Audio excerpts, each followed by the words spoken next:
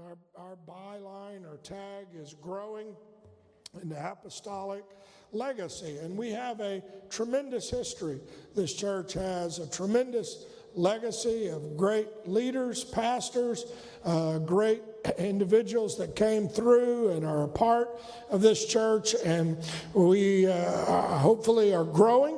And right now it's hard to know how much we're growing because we have people log on, and we hope that when time comes, some will be able to come. New people will want to be baptized and filled with the Holy Ghost. And so we are apostolic, and we try to make sure that we talk about what the apostles preached and the apostles' doctrine and revival and fellowship.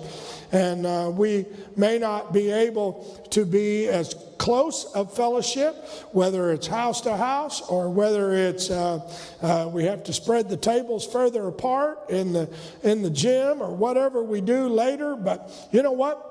We believe in being together and encouraging one another like a family. And today I am going to talk about perilous times, because I think we all know, we feel like we're living in perilous times. And the Bible uses that phrase, perilous times. It's kind of like a danger sign. It's sort of like, a big red letter, white letter on a red background, danger. And then underneath, so many volts, danger, whatever it might be. Or danger of death on a yellow sign there. And I know that those signs are there. And we're going to talk about some of those signs. Signs specifically that Jesus referred to, although Paul wrote about these perilous times. Where I got the word perilous was from Paul's writing to 2 Timothy. In 1 Timothy, he told Timothy, he said, "Now the Spirit speaketh expressly that in the latter times some shall depart from the faith, giving heed to," and he said, "seducing spirits and doctrines of devils." Paul warned Timothy, his son in the gospel, that in the latter times people were going to be seduced and they were going to be listening to doctrines of devils. In 2 Timothy, in the second letter that he wrote to Timothy, he said it like this: "This know also that in the last days," like he had written in the first letter, but this time he uses the word perilous times shall come for men. And then he talks about what they're going to have: lovers of their own selves, covetous, boasters, proud, disobedient to parents, unthankful, unholy, lovers of pleasure, more having a form of godliness. And you can read several verses there on through verse 4, 5, whatever in 2 Timothy, the 3rd chapter, that will indicate that he was talking about things that we could point to the list and go, well, I've seen disobedient to parents, I've seen proud, I've seen lovers of pleasure, I've seen having a form of godliness, I've seen, and yet now we would say, wow, we are living in those perilous times. That word perilous in Greek is halopos, which means troublesome or dangerous or harsh or fierce or stressful or savage. And I think we could all say, I'm living in a stressful time, in a dangerous time, in a harsh time, in a savage time. And all of a sudden, COVID has just turned the heat up around the world. And then it's like more and more and more. In fact, I was, when I woke up this morning, I was just going through the news, and they said that a large Asian hornet has now invaded Washington state, and it's ripping the heads off of bees. And they don't know if it was brought here on purpose or if the winds carried it over. But whatever, or it came on cargo or whatever, but they said if it gets a foothold in America, it will decimate our honeybee population. So not only will I have to worry about COVID, but I can't have honey and lemon whenever I get a sore throat. And I'm thinking, oh Lord, what's going on? It's perilous. It's dangerous. It's overwhelming. It's like one report after another. Now, Jesus himself described 6 things that we were going to be signs of these last days or perilous times that we must protect ourselves against during these times, and watch for any symptoms. And I know, like you, I'm sure most of us have been reading about the symptoms of COVID, and so I walk around. Am I feeling hot? Am I warm? Can I still smell? Oh yeah, I can smell. Okay, I'm still okay. And whatever. And I don't have it yet. I'm looking for the symptoms. I'm looking for the words that say, this is it. And yet, Jesus was asked by his disciples in Matthew the 24th chapter. And you can turn there in your Bible. And he was talking to them. He sat on the Mount of Olives, and he said unto them, he said privately to his disciples, they said, tell us, when shall these things be? Because he had told them, look, the stones are going to be destroyed up here. This is going to be wiped out. That's going to be wiped out. There's going to be a problem here. This is going to be destroyed. And so, they go, when is this going to happen? What is going to be the sign of this? The sign of your coming and the end of the world. And now Matthew, the 24th chapter, is just full of signs. Talks about signs in the heavens, supernatural signs, earthquakes, and all kinds of things, and destruction, and all of that going on in Matthew, the 24th chapter. And we have seen all of those. And amazingly, our society will write in terms of the Bible, and they will say an apocalyptic plague of locusts has hit Africa, and they call it apocalyptic, meaning from the Bible, the end of the world, the signs of the end. And I don't know if they're trying to say, well, actually, it's not happening or what, but here was the first sign. I'm going to just go through. There are 6 of them, and I'm going to try to, I won't be able to get all 6 this morning. I'll probably finish. I hope I get part of them done, and I hope I get them all done by this evening. But the point of it is, the first one, Matthew the 24th chapter, the 3rd verse, they go, when are these signs going to be? The 4th verse, he says, take heed that no man deceive you. For many shall come in my name, saying, I am the Christ, and shall deceive many. Down on in his writing, he said in the 11th verse, and many false prophets shall arise and deceive many. For they are, 24th verse, for there shall arise false Christ and false prophets, and shall show great signs and wonders, insomuch that if it were possible, they would deceive the very elect. Deception. That was going to be one of the signs of this hour. Deception. And we're living in an age of deception.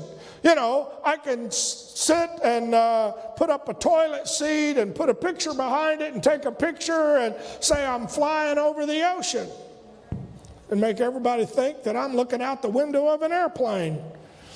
And I know it's amazing how you can be deceived in this hour. In fact, there was a program, a TV program several years ago that talked about it was spin something, the age of spin. We don't lie. Nobody lies anymore. We just spin it. We just tell you partial truth. We just tell you enough that it's not really a lie. It's not really truth. And that's kind of where we are. We are in the greatest age of spin. And I know you can call it fake news, not real news, whatever. And when you read reports and you go, this report and this report says this, and then this report says this, and you go, who's lying? Who's telling the truth? Who's being real? And that's where we are in our society, is it's easy to be deceived. And I got a blurb on my computer during all of this COVID that beware if somebody calls you up and asks you for whatever, your number, and they want to know, and they tell you they're from the government, and they tell you, be careful. Don't give out any information. Don't put your whatever. In fact, I got a thing from, I don't remember, Google said you should change your password in these 4 accounts. Why? So-and-so's been hacked. What are you saying? I'm saying that it hasn't stopped the sense of deception. Paul wrote in Colossians, in the 2nd chapter, he said, beware lest any man spoil you through philosophy and vain deceit, after the tradition of men, after the rudiments of the world, and not after Christ. For in him dwelleth all the fullness of the Godhead bodily. In 2 Thessalonians, he said it like this, with all deceivableness of unrighteousness in them that perish. Deceivableness of unrighteousness, because they receive not a love for the truth, that they might be saved. God sent a strong delusion that they should believe a lie and be damned, who believed not the truth, but had pleasure in unrighteousness. And I understand we're living in an hour that is, who is God? Is God Krishna? Is he this? Is he that? Who is really God? How do you be saved? I don't think you have to be saved this way. Did God create the heavens and the earth? Or were they the Big Bang? Or what does it happen? What is really ethical? Are there situational ethics? What does it mean to be ethical? What's the definition of a family?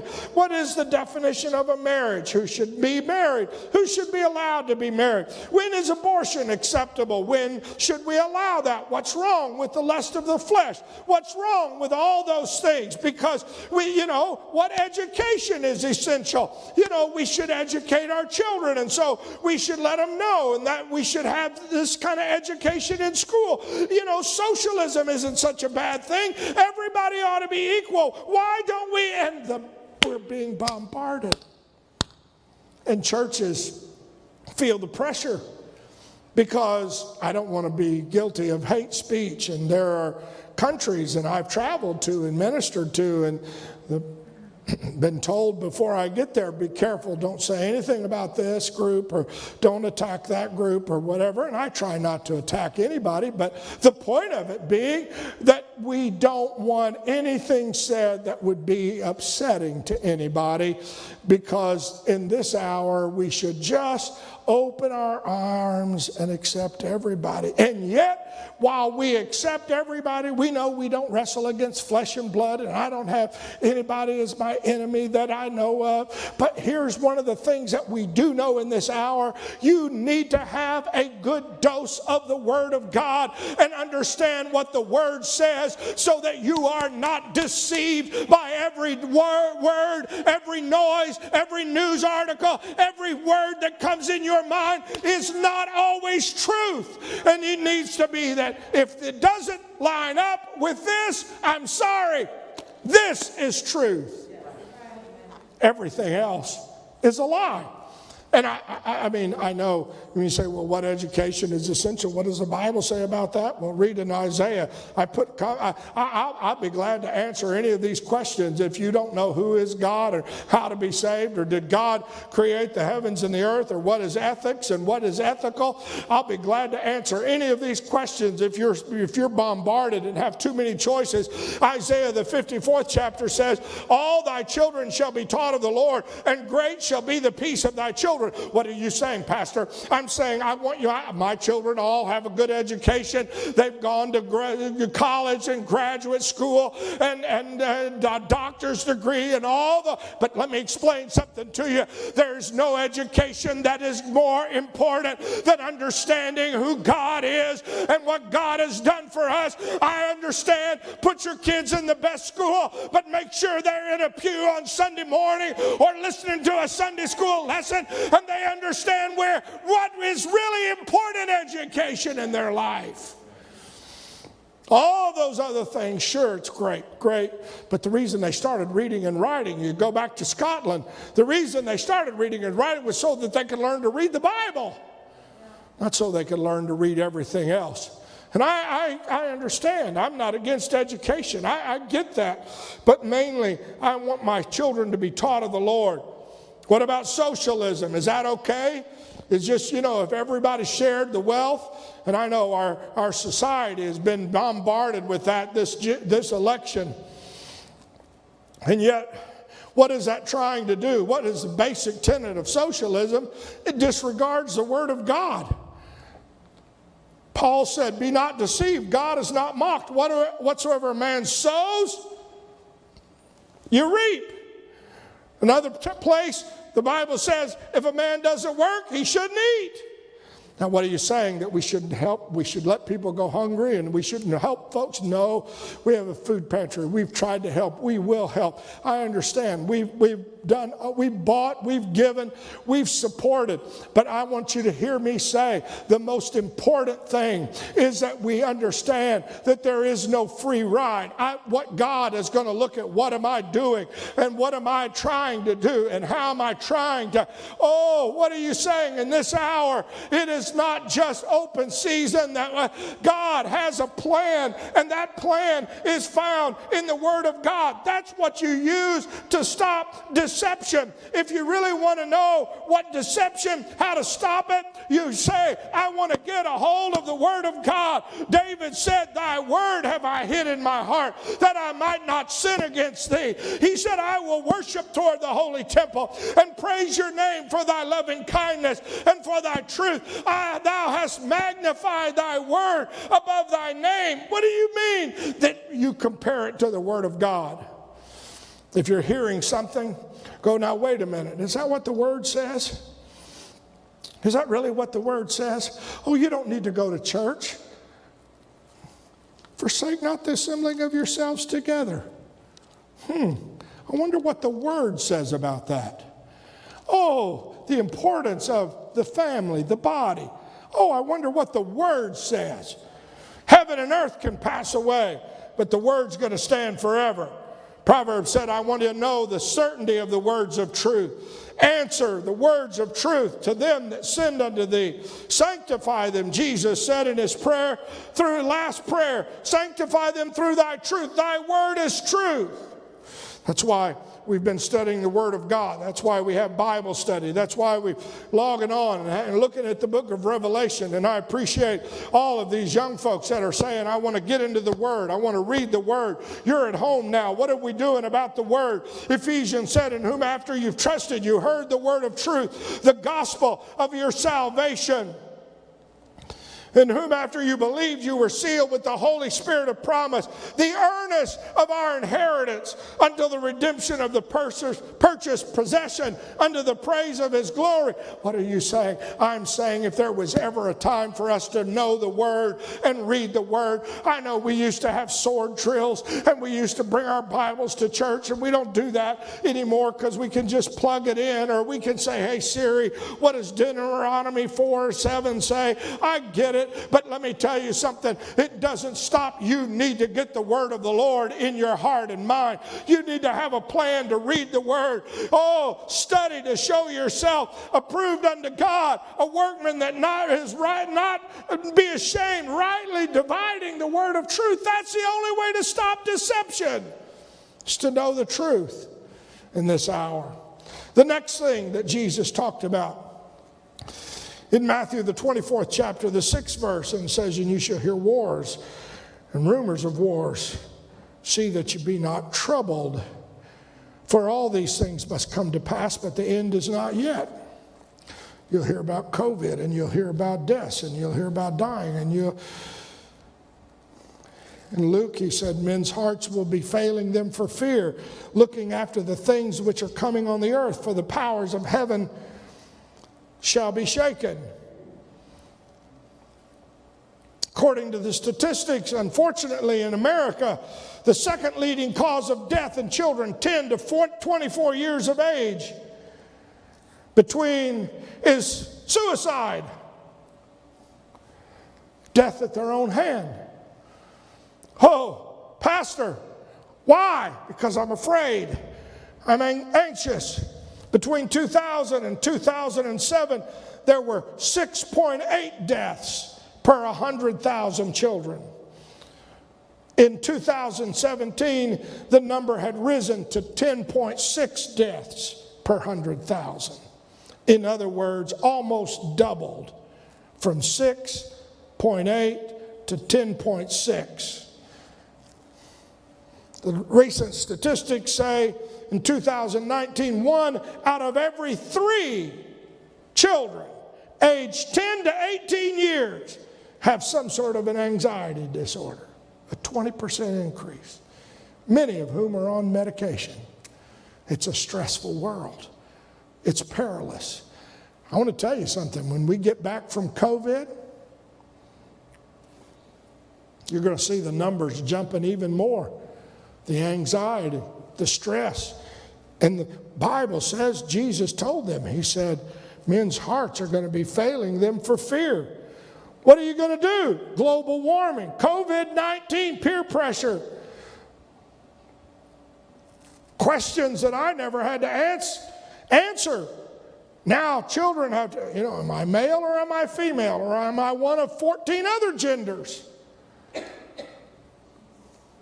Or am I fluid? That question never crossed my mind. What do I like? What do I want? What do I need? What do people think about me? All these questions now that kids are faced with. You say, what's it doing? Increasing the stress, increasing the anxiety, increasing the fear, increasing the sense of, I don't know. Oh, you say, what's the solution to this? I want to tell you what the solution is, and I understand. I'm not saying you shouldn't get your son or daughter or your grandchild help or anxiety. I understand it's better to get them help whatever you can, but let me tell you, the best help that they will ever get, Paul told Timothy in 2 Timothy, the 1st chapter, I put you in remembrance, stir up the gift of God that is in you by the putting on of hands. For God hath not given us the spirit of fear, but of power and of love and of a sound mind. In this hour, the solution for deception is the Word of God. The solution for a spirit of fear is to come into the presence of the Lord and begin to raise your hands and begin to shout and dance and let the presence of the Holy Ghost flow through you. That's what will stop that spirit. The only thing that can stop a spirit is another spirit, and the greatest spirit I know is the Holy Spirit. Then you say, well, I'm battling anxiety and I'm battling, and I'm not telling you that we'll do our best. And I know there are people that legitimately have had all kinds of spirits and the enemy, but that's the hour that we're living in. He wants to bombard your heart and your mind, and he wants to get you thinking about all the things that you need to worry about. But let me just tell you something. Our God is still in control. He's the one that flung the stars into existence.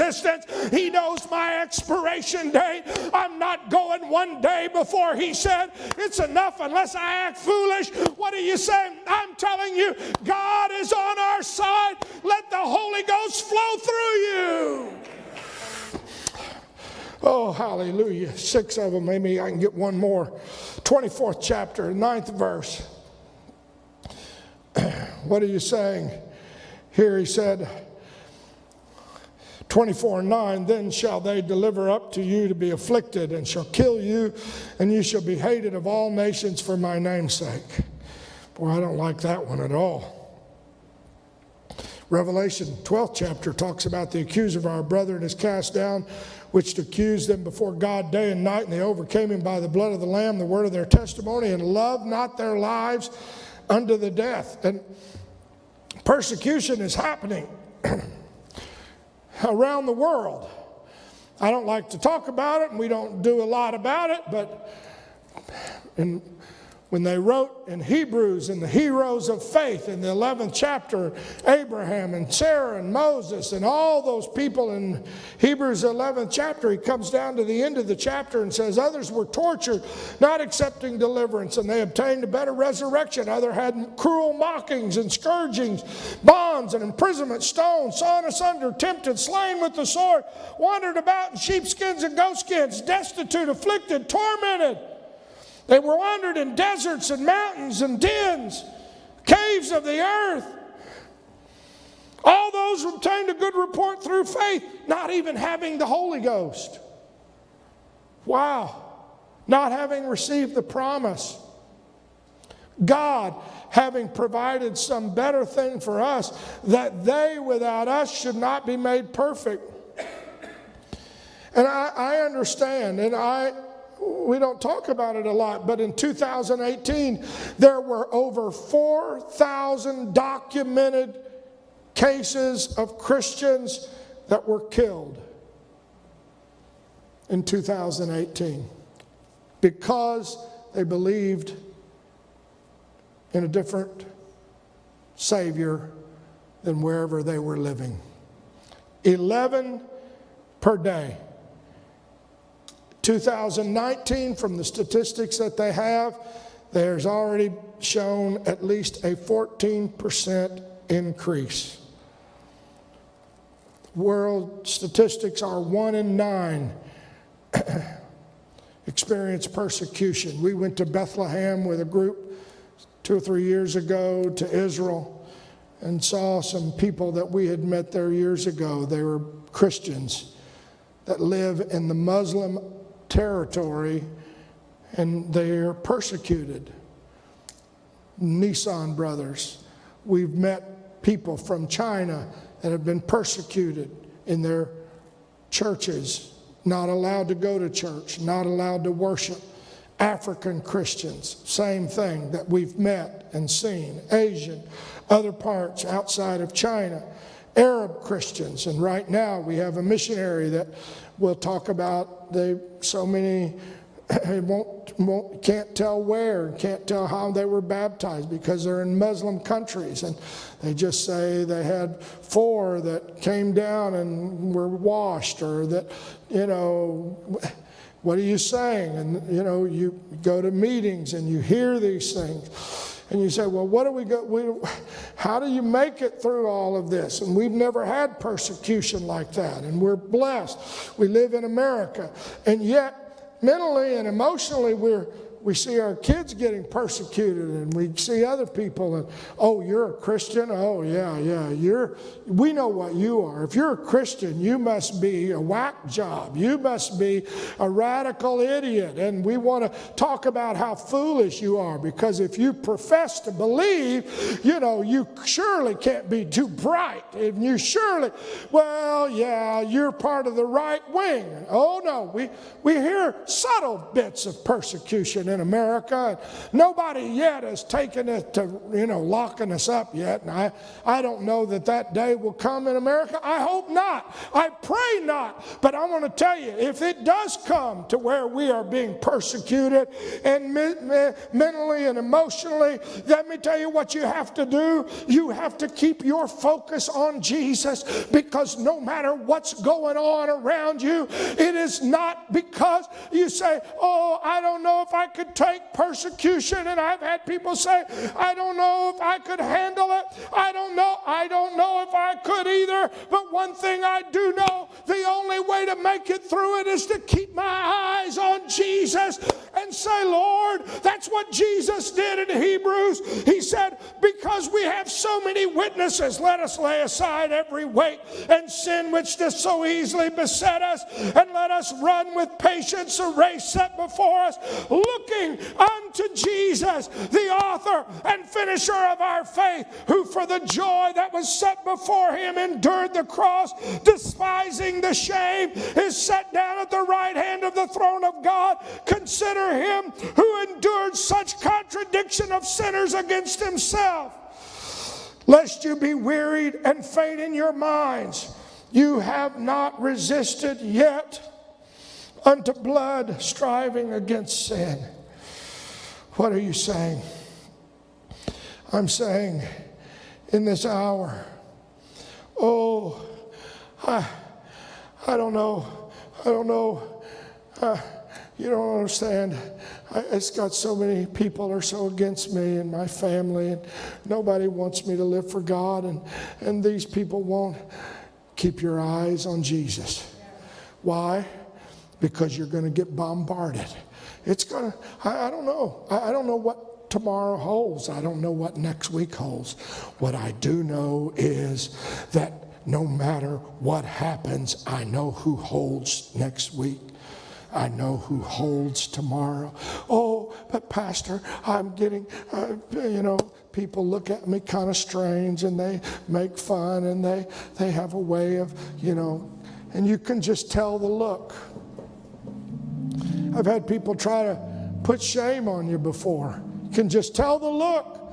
You walk in and to a store, and maybe you've never done it, but you walk in a store, and just the way that the salespeople look at you and the way you're dressed, you feel embarrassed and ashamed. And am I out of place? Is this wrong? This hour, perilous times, we're going to get deceived if we can be. And I've seen people that have been in church and lived for God for years, and then all of a sudden just go nuts. And you go, you're kidding me. After all these years, after all this history, after knowing what you know, after being raised, after seeing, and now you're going to go nuts. You were deceived. I've seen they just lose sight of the Word of God. Well, maybe the Word didn't really mean that. And maybe the Lord, the Lord wants me to be happy. I've seen people fall prey to fear and anxiety and get overrun in this hour. I've seen folks all of a sudden get hit with, few stressful times in their life and family and few challenges. And, well, if my husband or wife would have served God, I would have done better. It's just been too hard, Pastor. I want to tell you in this hour, you're going to get some persecution. Sometimes somebody's going to make fun of you. Keep your eyes on Jesus. Why? Because we're living in dangerous times. Would you bow your heads with me? Lord, I pray that you will put this word in our hearts and minds, that we will be armed to know what's coming on this earth. It's a dangerous hour. Help us, God, to keep our focus on you, the Word of God, to keep stirring up the gift of the Holy Ghost, praying through every day, praying through, worshiping every day. Why? Because we know there's spirits that are out there that are trying to trip us up. Bless us, in Jesus' name.